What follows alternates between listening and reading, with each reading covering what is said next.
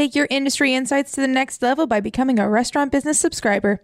Go to restaurantbusinessonline.com, click on the blue subscribe button in the upper right-hand corner, enter promo code PODCAST23, that's PODCAST 23, to get your first month of RB Basic for free. After promo period, current rates apply. And now please enjoy this episode of RB Daily. Domino's is helping plow streets. Wendy's could get an activist investor. And Taco Bell is helping college students get through final exams.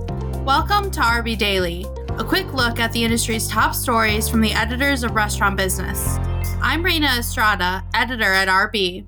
And I'm RB Executive Editor Lisa Jennings. Domino's wants to get your streets plowed after it snows. The Ann Arbor, Michigan-based pizza chain said on Monday that it would give out $500,000 in grants, or $25,000 apiece, to 20 cities to improve their snow plowing. The company highlighted the benefits not for its delivery drivers, but for its carryout customers.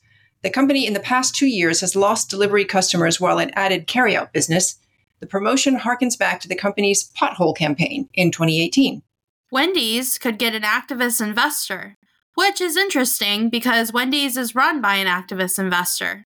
Hedge fund Blackwell's Capital is reportedly considering nominating several people to the board at the burger chain, though the reasoning may be more due to Blackwell's complaints about Nelson Peltz, Wendy's chairman, than anything about Wendy's. Peltz, himself an activist investor, has been running a campaign against Disney. Blackwell's, a Disney investor, opposes that effort and has gone public with its criticism of Peltz, saying the Disney campaign was, quote, ego-driven. Now Blackwell's is targeting Peltz company, Wendy's. College students are crazy about Taco Bell, and just in time for final exams, the chain is coming to their rescue with a special offer to get them through the studying. Starting Tuesday, the Taco Bell SOS kit is available for $7.99 to feed students who don't have a Taco Bell on campus. Each kit features the brand's newest sauce and seasoning innovations, along with a spill and stain-resistant bed sheet. Why the sheet? The chain discovered on TikTok that fans most like to enjoy their Taco Bell in bed.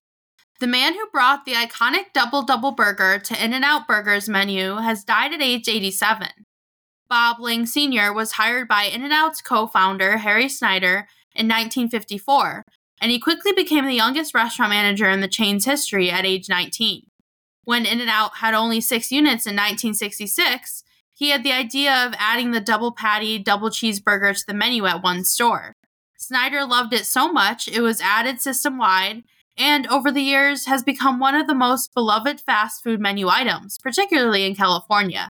Lindsay Snyder, Harry's granddaughter and owner of the chain, said in an Instagram post that Ling did many great things over 54 years with the chain, but perhaps the greatest was his values-based leadership and friendship. His son, Robert Ling Jr., was also a longtime executive for the chain, retiring 5 years ago as Executive Vice President of Operations. The banking industry's strong alliance with free market Republican lawmakers is unraveling, providing the restaurant industry with a strong opportunity to lower credit card processing fees via state legislation.